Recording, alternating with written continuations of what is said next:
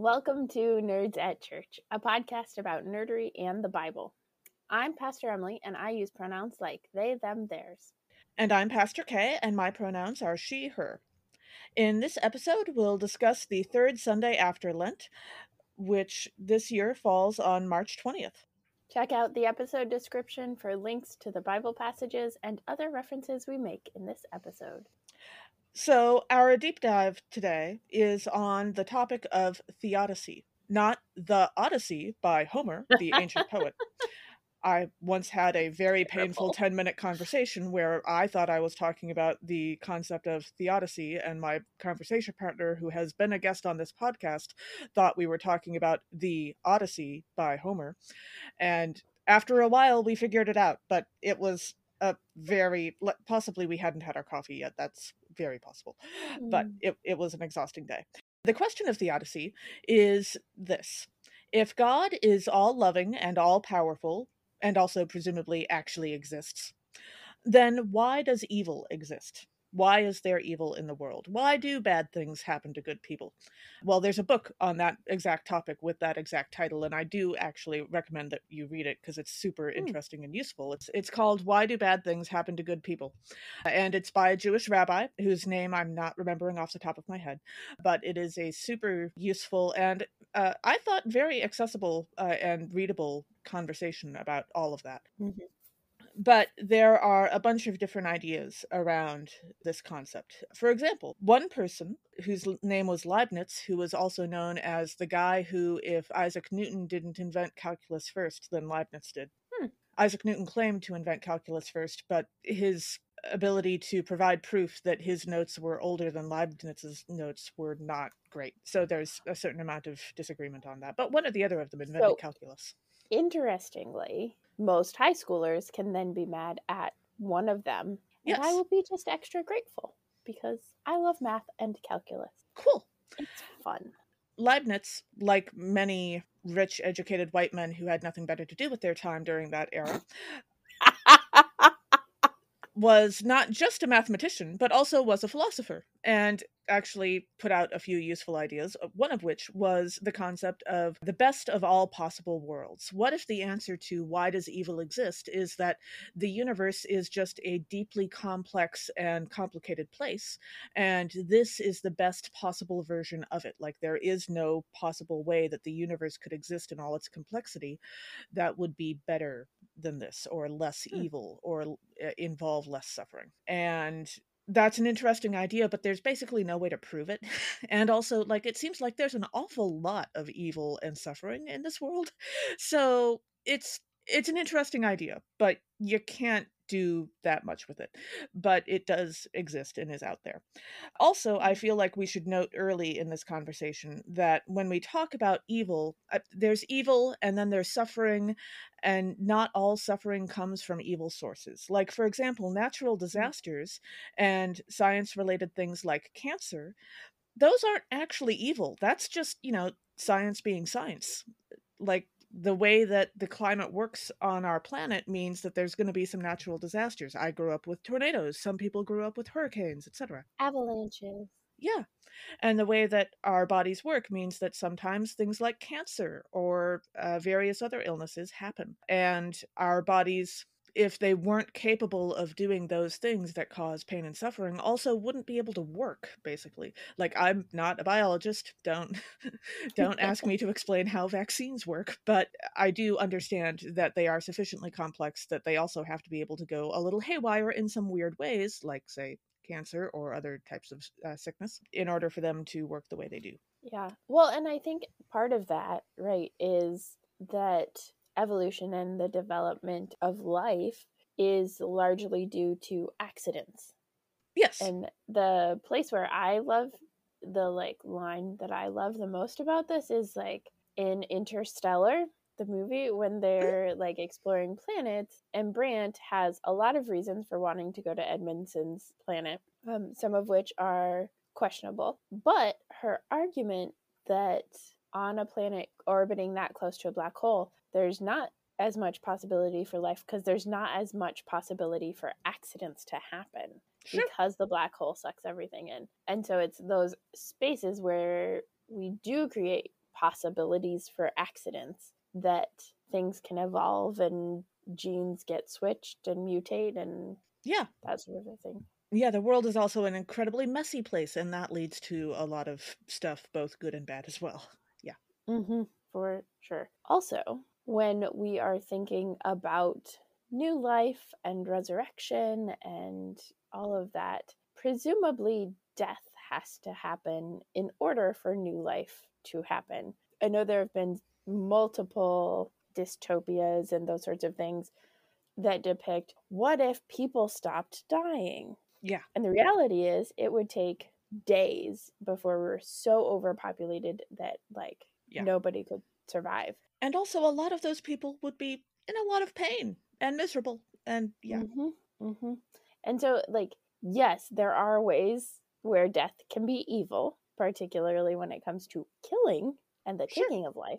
But death in and of itself is not an evil. It is part of a cycle. If we didn't have death, like, things wouldn't nourish the earth to grow the plants and like feed the animals, and there just wouldn't be cycles of life. And those of you who eat meat would be in trouble, because if there's no death, there's no meat to eat, folks.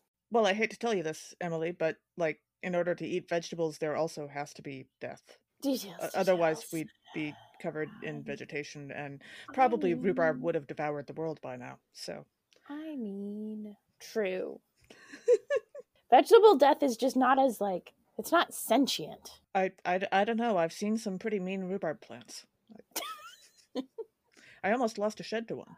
I do love rhubarb. I make a good rhubarb sauce. Anyway. But is it morally good, or does it just taste yummy? Both, because it helps keep the rhubarb plant both growing and contained. Excellent. And all of this also raises a question, particularly in the capitalist hellscape in which we live, that is raised on The Good Place. So for those of you who haven't seen The Good Place, there's like spoilers here, but they end up in like the last season or later seasons realizing that in fact no one has been going to The Good Place for a very long time, because within capitalism, it is impossible to make decisions that are completely good. Yes. And okay, I would actually throw a lot of that blame at capitalism, but probably not 100%. Like, probably the world is actually just large enough and complicated enough and has enough people with different motivations in it that some of it is not entirely capitalism. Yes, I think it's not entirely capitalism, and it's mostly capitalism. Yeah. And there are like decisions and choices that we can make as humans that mitigate some of the evil of capitalism. Sure. When we buy something locally or organically, but like even that, right? If it's not going to be 100%. And not organic, Perfect. If it's organic and not local, there's no way to actually like. Or if it's both organic and local, and it also happens to be funding a group that does horrible things. Mm-hmm. So there's so many complexities in everything we do that like it would be, and I think for some of us, myself included, at times is paralyzing to try to do only good. Right. To try to avoid anything that harms anybody else. And there are like mitigating things that you can do, both in terms of like how you spend your money, but also advocacy around safety and those sorts of things. Which, come to think of it, brings us back to a line from Martin Luther of sin boldly, but believe more boldly still. Accept the fact that sin is going to happen because it's going to, whether you try or not, and move on with your life, basically, because God's love for you doesn't change anyway. Yeah. It's a like, don't get paralyzed. Yeah. Well, in indecision. Yes. Like, sorry. Don't get paralyzed. Don't get paralyzed in indecision. Don't get paralyzed in the middle of a sentence. Where you stop. Don't do the freeze, but instead do the when there is no clear good choice. Do the best you can. Do the best you can, and trust that, as Archbishop Desmond Tutu has said, there's nothing you can do to make God love you anymore, and there's nothing you can do to make God love you any less. Yeah, absolutely. But that said, Yes, the world is a complicated place, but I think we can also agree that evil does genuinely exist in the world. Like, most of us have seen it. Some of us spend more time looking at it than oothers. Some of And us are seeing it right now. hey, All the time. Oh, not like you. I meant in the world. There's invasions of countries. There's transphobic bills. yes, I wish all of you could have seen Emily's face, though. It was beautiful. But yes, evil totally does exist. Yeah.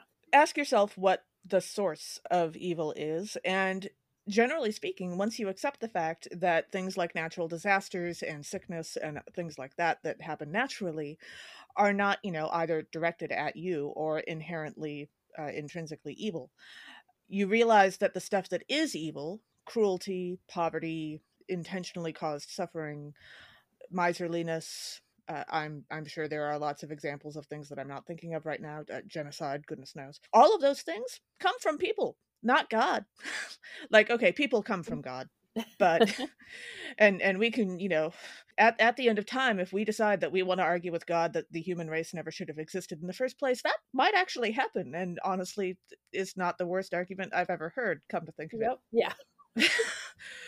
But I'm here, so I'm gonna have to deal with something. So the question becomes, okay, well, where does our evil come from? And for the most part, the reason why, as far as we understand, that we can do evil when God is good and does love us and does also exist and is all powerful. The reason for that is because of this concept called free will. The idea that we are able to freely make choices about what we do with our lives on a daily basis, and that freedom of our will is not something that God has taken from us. That freedom is complete. And while we occasionally try to limit each other's free will, we're also not, omnipotent.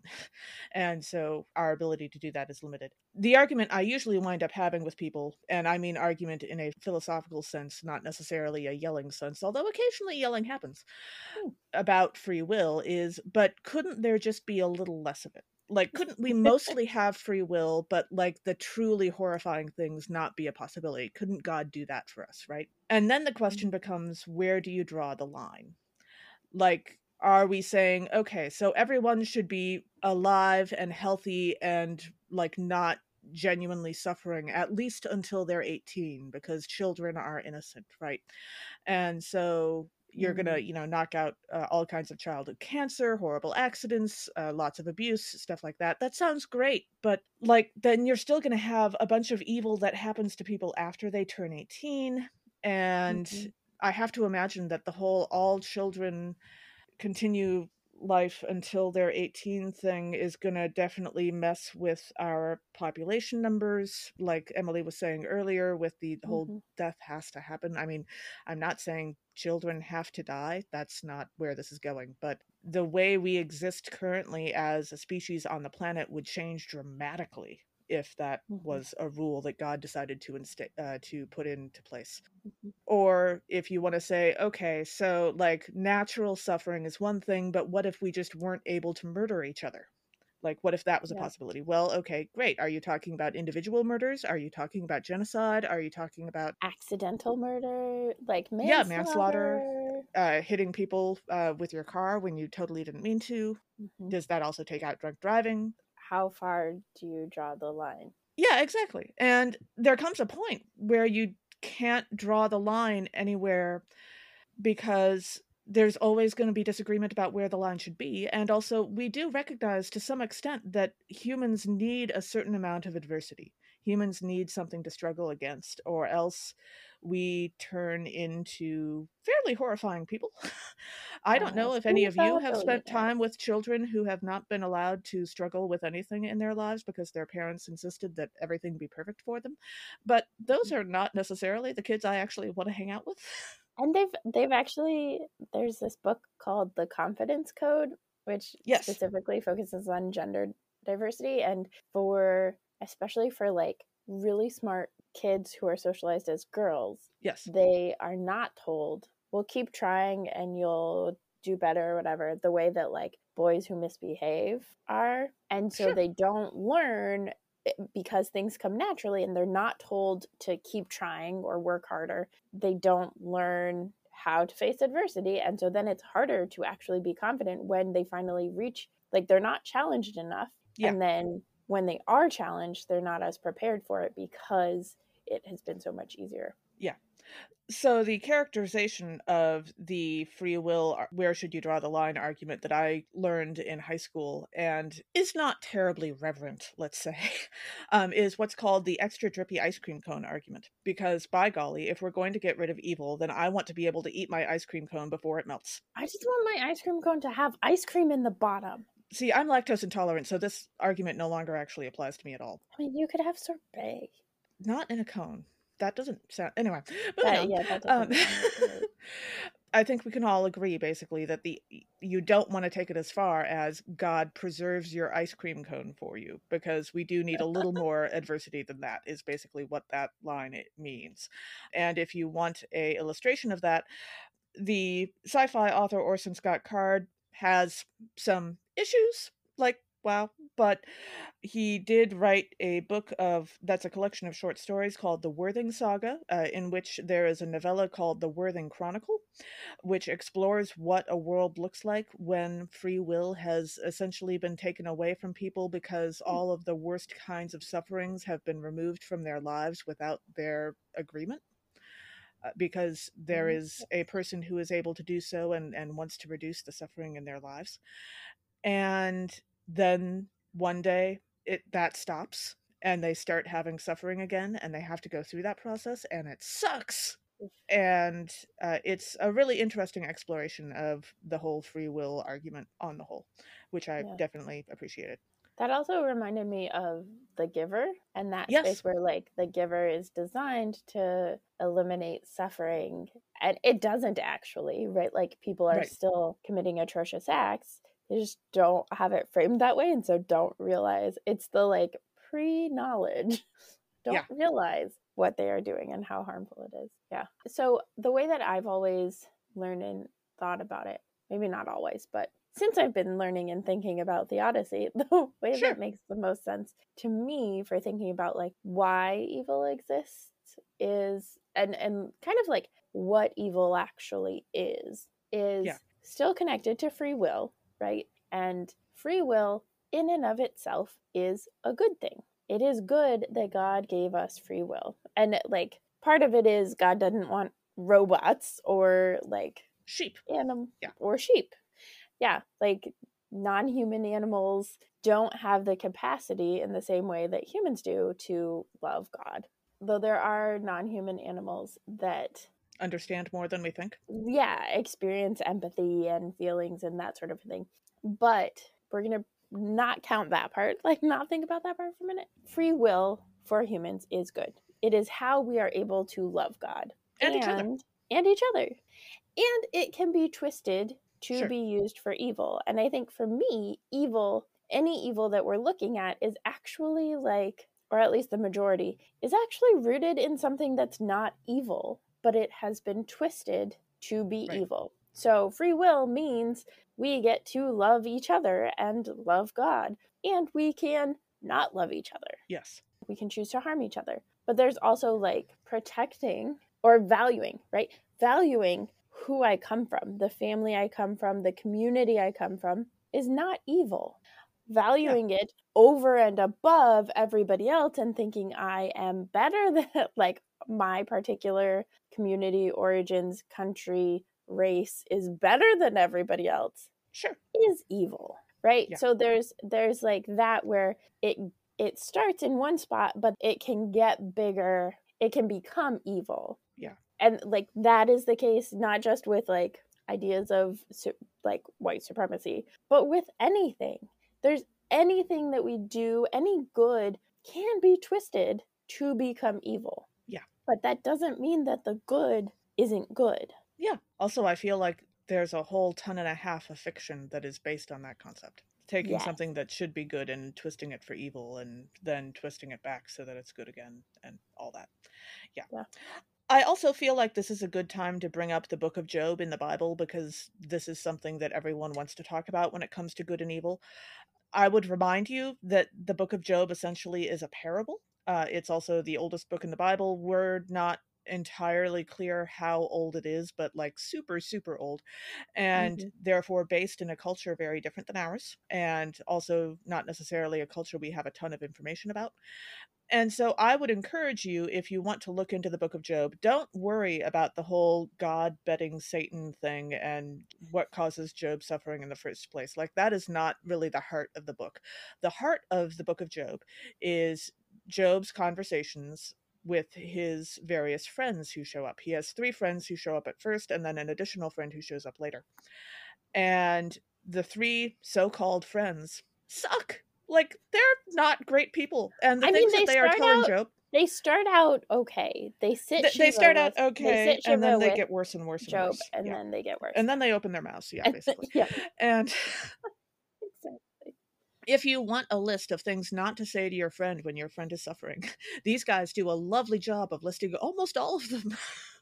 And I would suggest, if you don't spend a lot of time with the Bible, or if you aren't, just into the very weird ways that the Bible can phrase things, because translating from one language to another language over the course of several thousand years is going to do things to that, I would suggest that you try the Common English Bible, which is not, Not the CEV, the yes, not the CEV, CEB. the CEB, B as in Bible. Very different. Yes.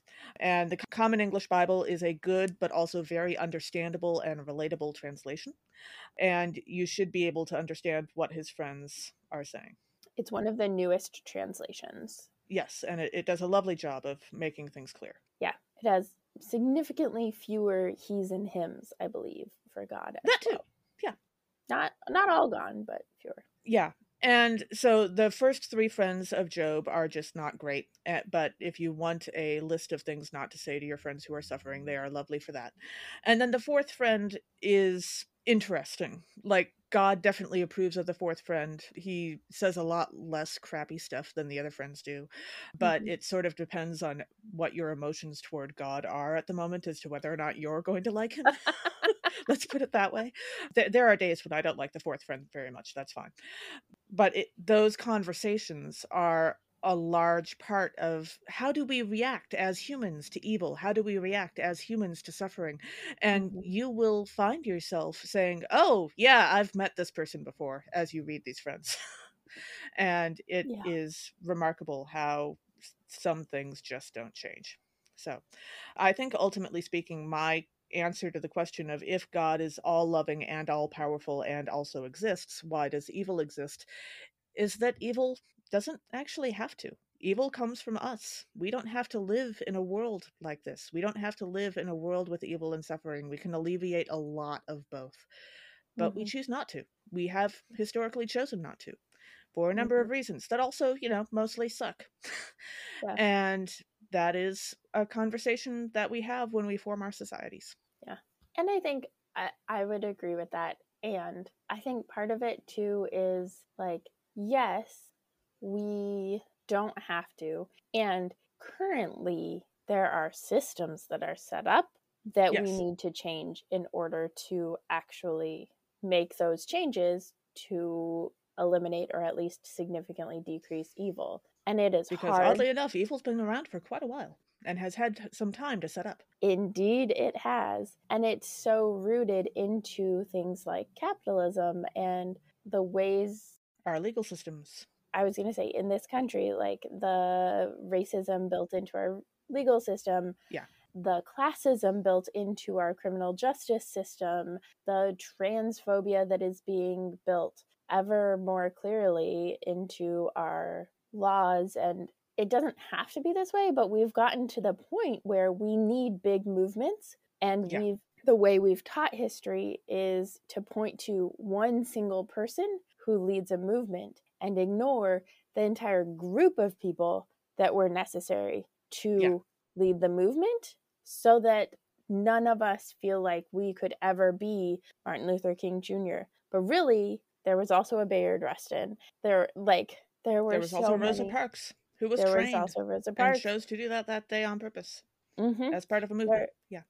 There are so many who were part of the civil rights movement to make it happen. not just one man. Yeah. So part of it is like we need to do better at learning our history so that we have models and can think about ways of organizing and making change that are group efforts. Yeah. And we need to be reminded that care of another person does not put us at risk. It actually keeps us safer. Community care keeps us way safer than trying to hoard or protect or isolate. Yeah.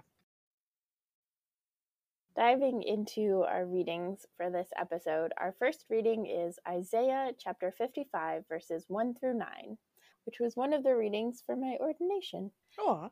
I mean, 1 through 11, but, close enough. Okay.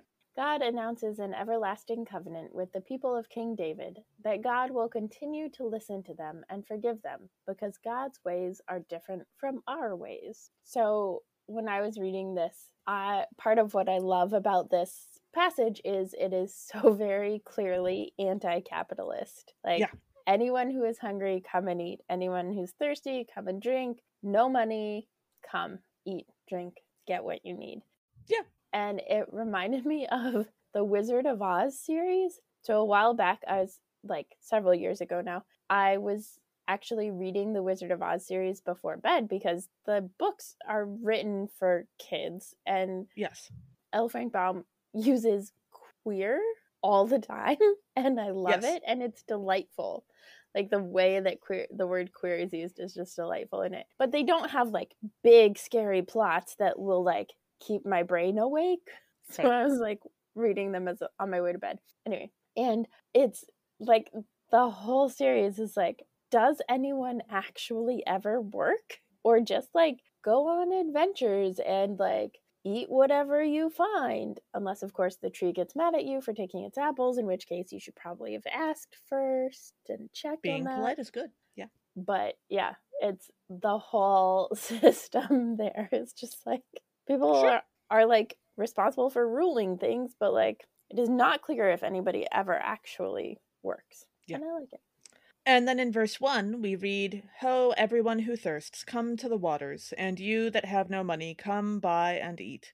Come buy wine and milk without money and without price.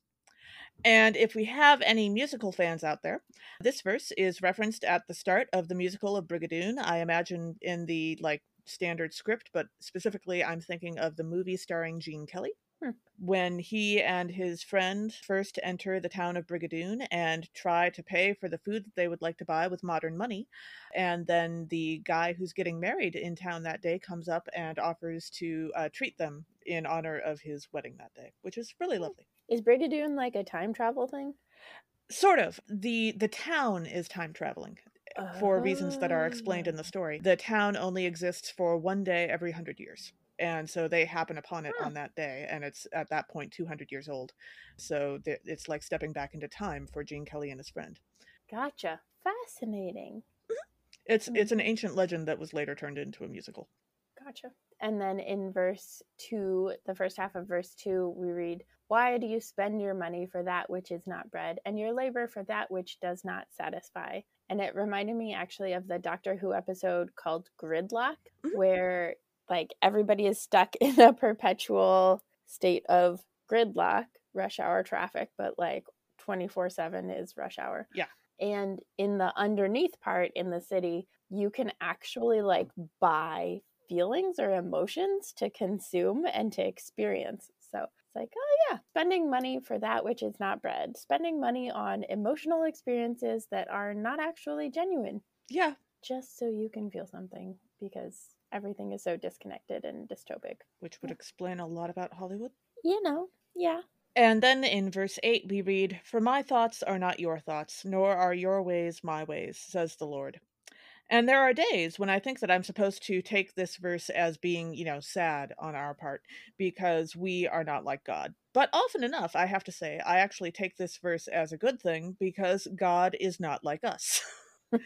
And that can definitely be a good thing. That's see our earlier conversation about evil, for example. Right?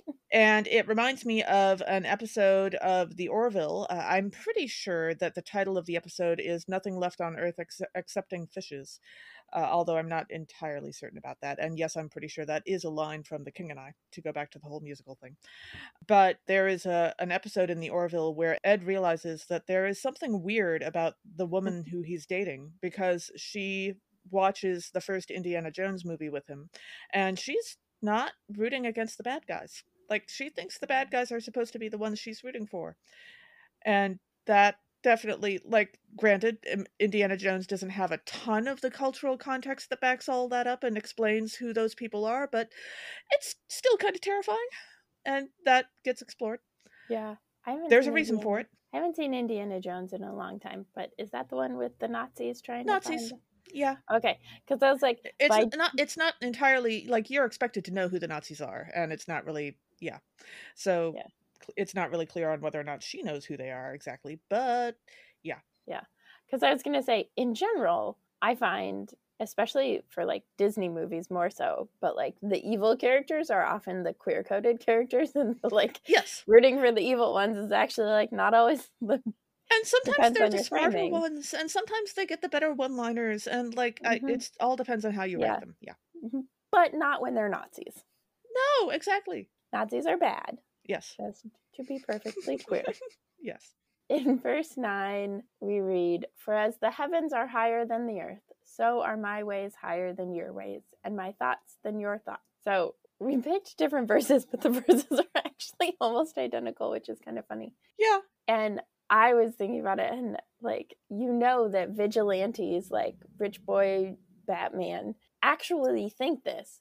Like, they are the ones who are saying what God is saying, and saying, my ways are higher than your ways, and my thoughts than your thoughts. I know how to do this better than you do. Yeah. And like in the Avengers, they actually get in trouble for that because of that, because they're like, no, we don't have to be held accountable. And there's complicated things, and Hydra is like infiltrating S.H.I.E.L.D., and that's all complicated, blah, blah, blah. But also, like, there has to be some sort of accountability for people who are literally like potentially killing others. Yeah, absolutely.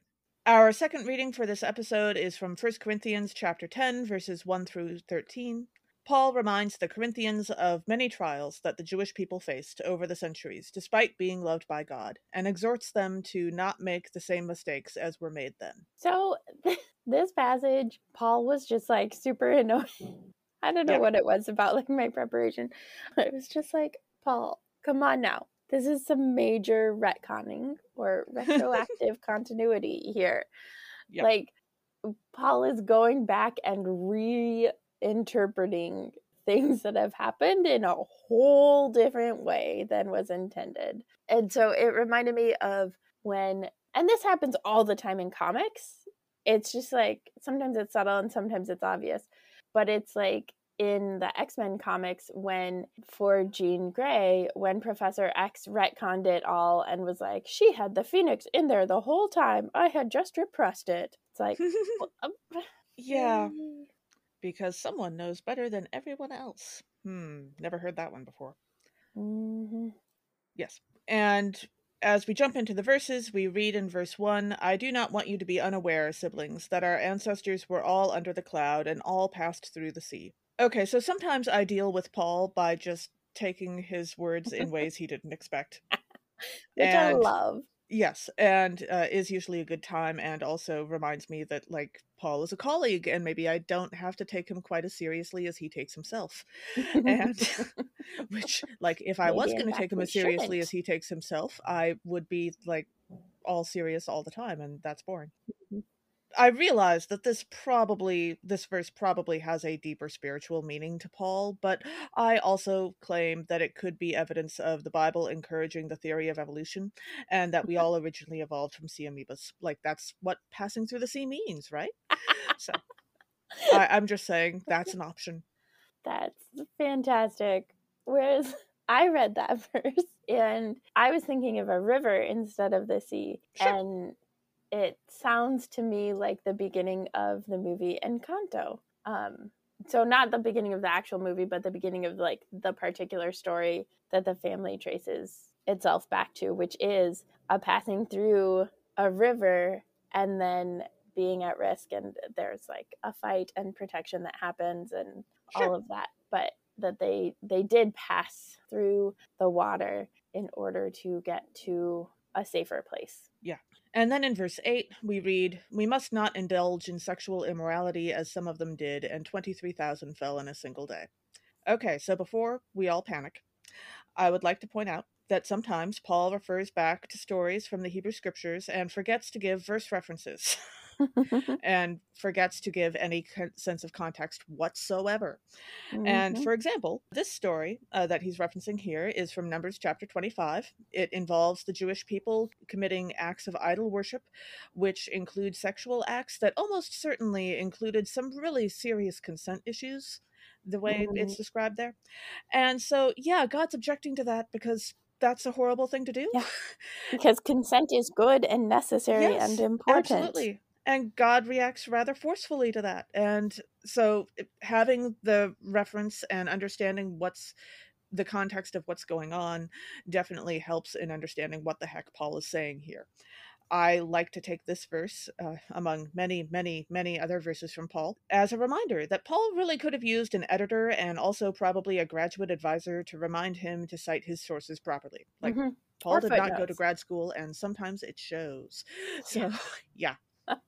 And then in verse 13, we read, "No testing has overtaken you that is not common to everyone. God is faithful and will not let you be tested beyond your strength. But with the testing, God will also provide the way out so that you may be able to endure it." This is like real textbook #bad theology.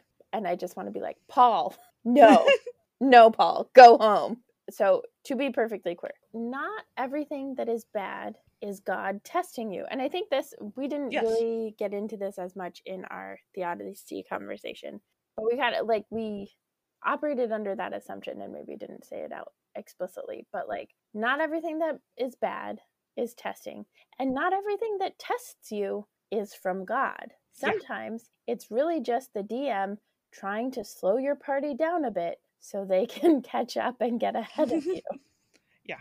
Although I think there's also a bit from that first line of that verse, "No testing has overtaken you that is not common to everyone." It reminds me of That's also a lie. well, to some extent, but there's a book that I had to read in high school called "I Never Promised You a Rose Garden" that's about mental illness and Mm, the horrible way that people who were struggling with mental illness were treated back in the 60s. And there's a repeated line in that of one character reminding another that you don't have a corner on suffering.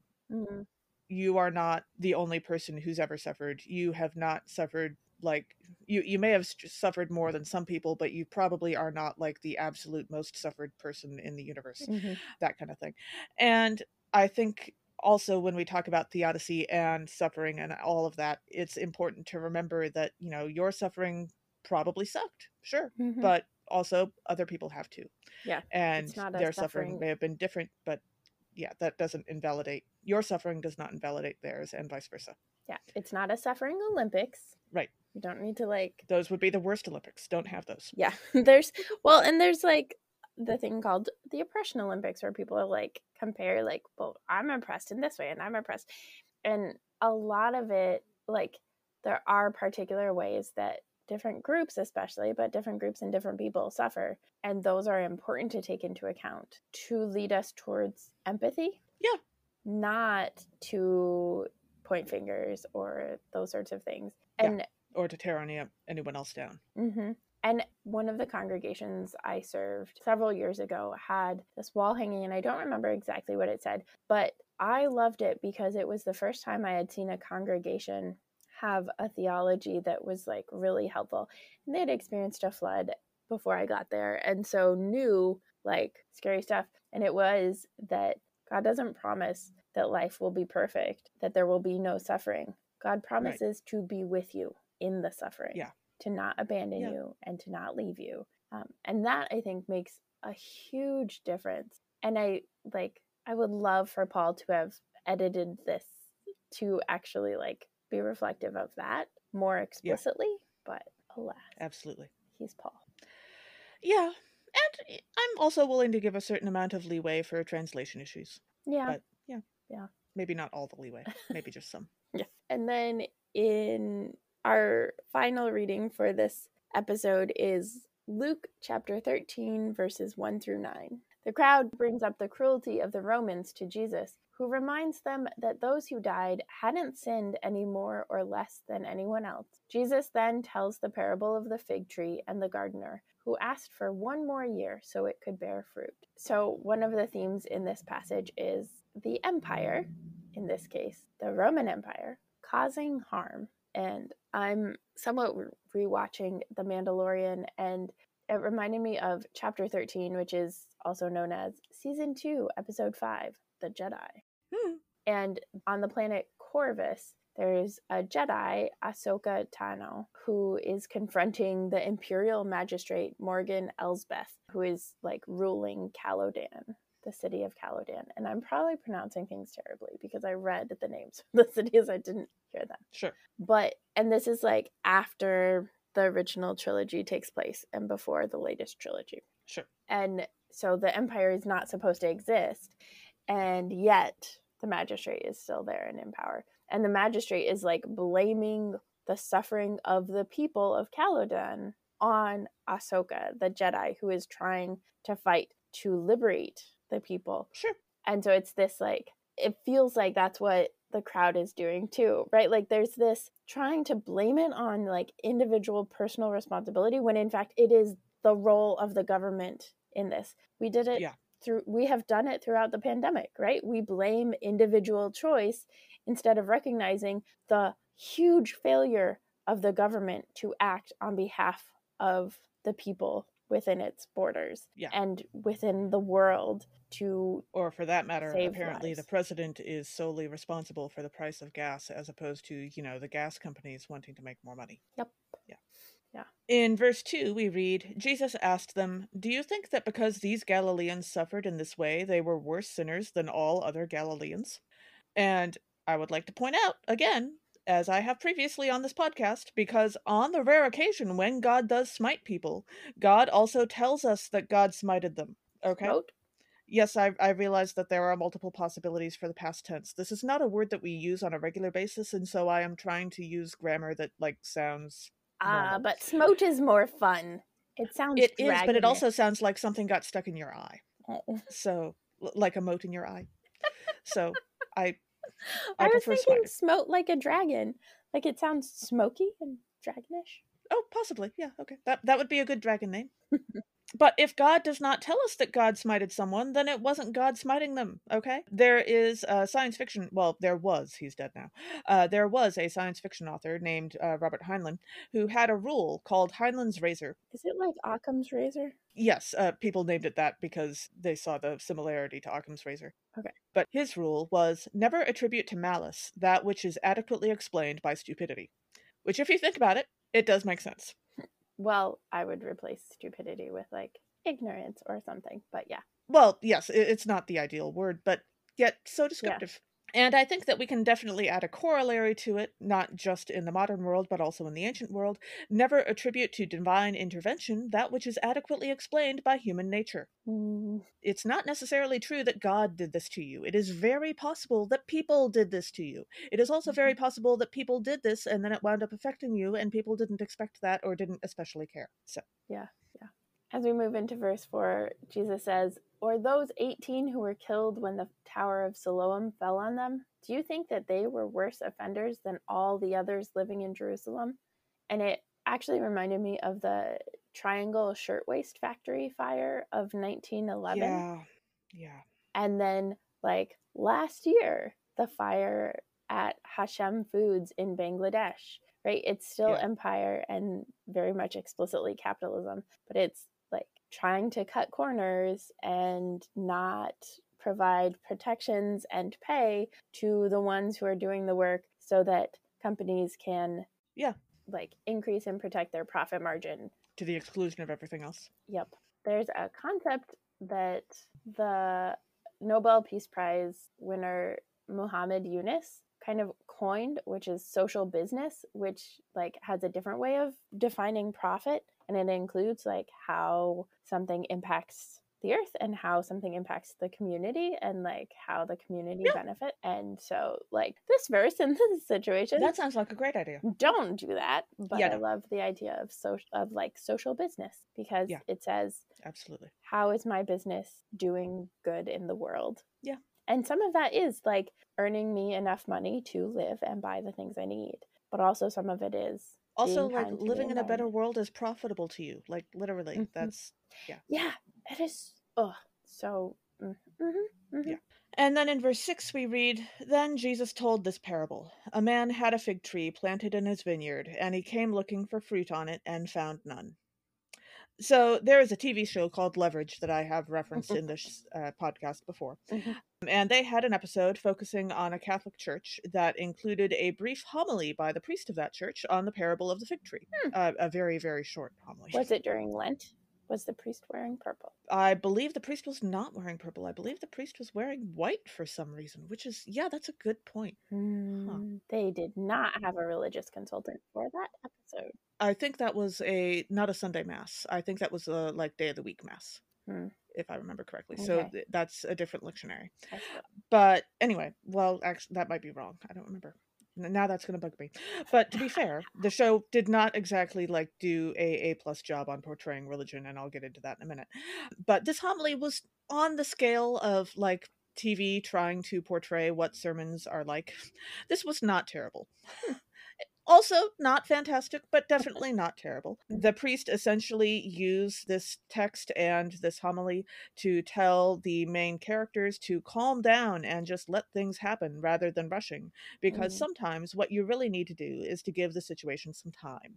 And on the whole, I'd say I would give the show a solid B on handling religion. Like it's not terrible. Also, not absolutely the best, but it could be a lot worse. They did okay. So I do think like giving the situation time. Susanna Porter, who's been a guest on the podcast a couple times, talks about the gift of time, and I think that's particularly like something that I still sometimes need to get used to. But I think especially for people in situations where they've been abused or they've been in less than ideal situations, like to have the gift. Sometimes it just takes time.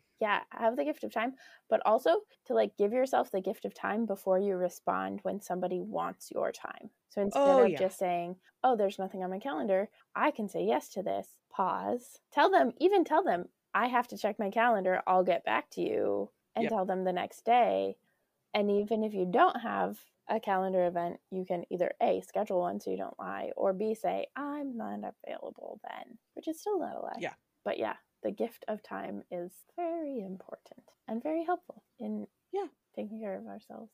And then in verse 7, Jesus continues the parable and says, So the man said to the gardener, See here, for 3 years I have come looking for fruit on this fig tree, and still I find none. Cut it down. Why should it be wasting the soil? So first off, fig trees take about 3 to 5 years to bear fruit. So, it's a baby fig tree. Yeah, it's like this is the first year possible. Yeah. But then I was wondering if it's 3 to 5 years for a fig tree to bear fruit, how long do you think it takes for the purple flowers in Wakanda to generate the properties to create the Black Panther? Like, are they perennials?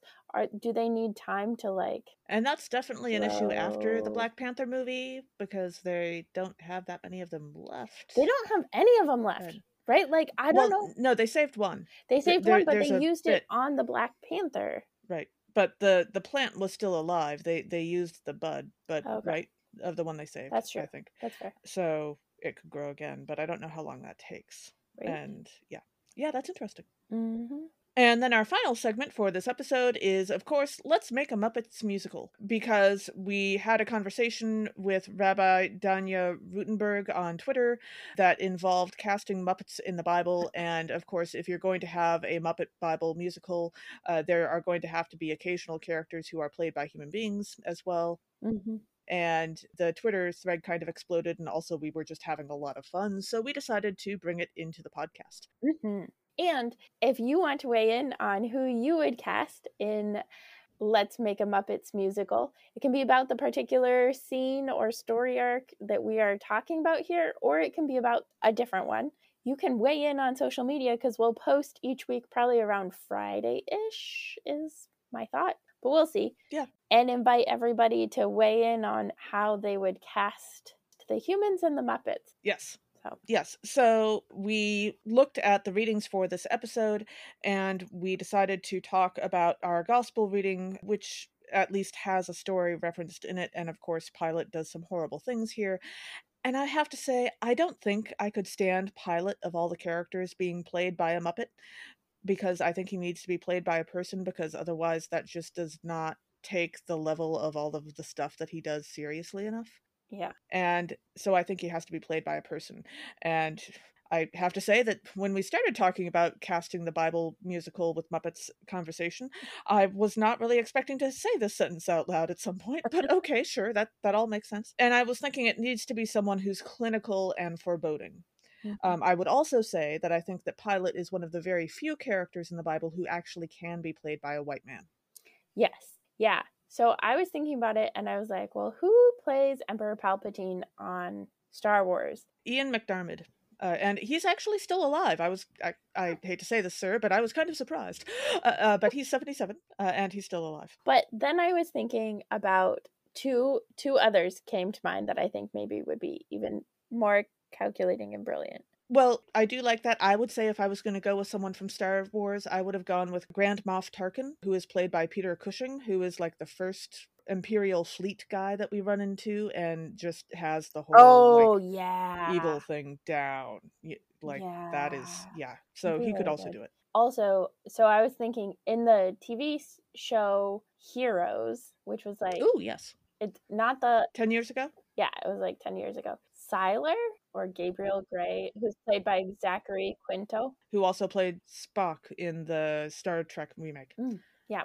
So he was one that I was thinking about, though I'm not sure that he's actually white. Well, he's definitely Jewish, so he might have some issues with playing. Yeah, so then we should not cast him. But he's definitely capable of pulling off the evil aura thing, which is just a sign of being a good actor. For sure. The other one that I was thinking of was the guy that plays Dexter. Oh, yes, I have not watched that show, but I have seen the occasional outtake, and yeah, he can do that too. Yeah, the serial killer who kills serial killers. Yeah. However, my comment on Pilate being one of the few characters in the Bible that could be played by a white man also made me think of Jonathan Groff from Hamilton playing King George. That is probably not a great choice for Pilate, but I did enjoy that momentary mental image for a second there. So. That would be hilarious. And therefore probably not where we're actually going. Yeah. So, yeah. Maybe not so much, but yeah. There are a lot of white guys who would, would be a good pilot. Mm-hmm. Yeah. Which, again, we would hope is just a sign of being a good actor and not actually being that evil in real life. Yeah, we would hope. Mm-hmm. Thank you for joining us. Catch us next time when we'll discuss nerdery connections to the scripture readings for the 4th Sunday in Lent with our special guest, Reverend Nikira Hernandez. This podcast has been produced by us, Emily Ewing and Kay Rula. For more fun, check us out on Twitter and Facebook at Nerds at Church, or contact us at nerdsatchurch@gmail.com. Also, if you like what you've heard, rate us or leave us a review on Apple Podcasts, Facebook, or wherever you catch your podcasts. If you want access to our uncut guest episodes and interviews, live Q&As, and more, support us on Patreon at patreon.com/nerdsatchurch. Also, let us know on Facebook or Twitter who you would cast for Let's Make a Muppets Musical for this episode. As the ancient Christian said, Pax Vobiscum.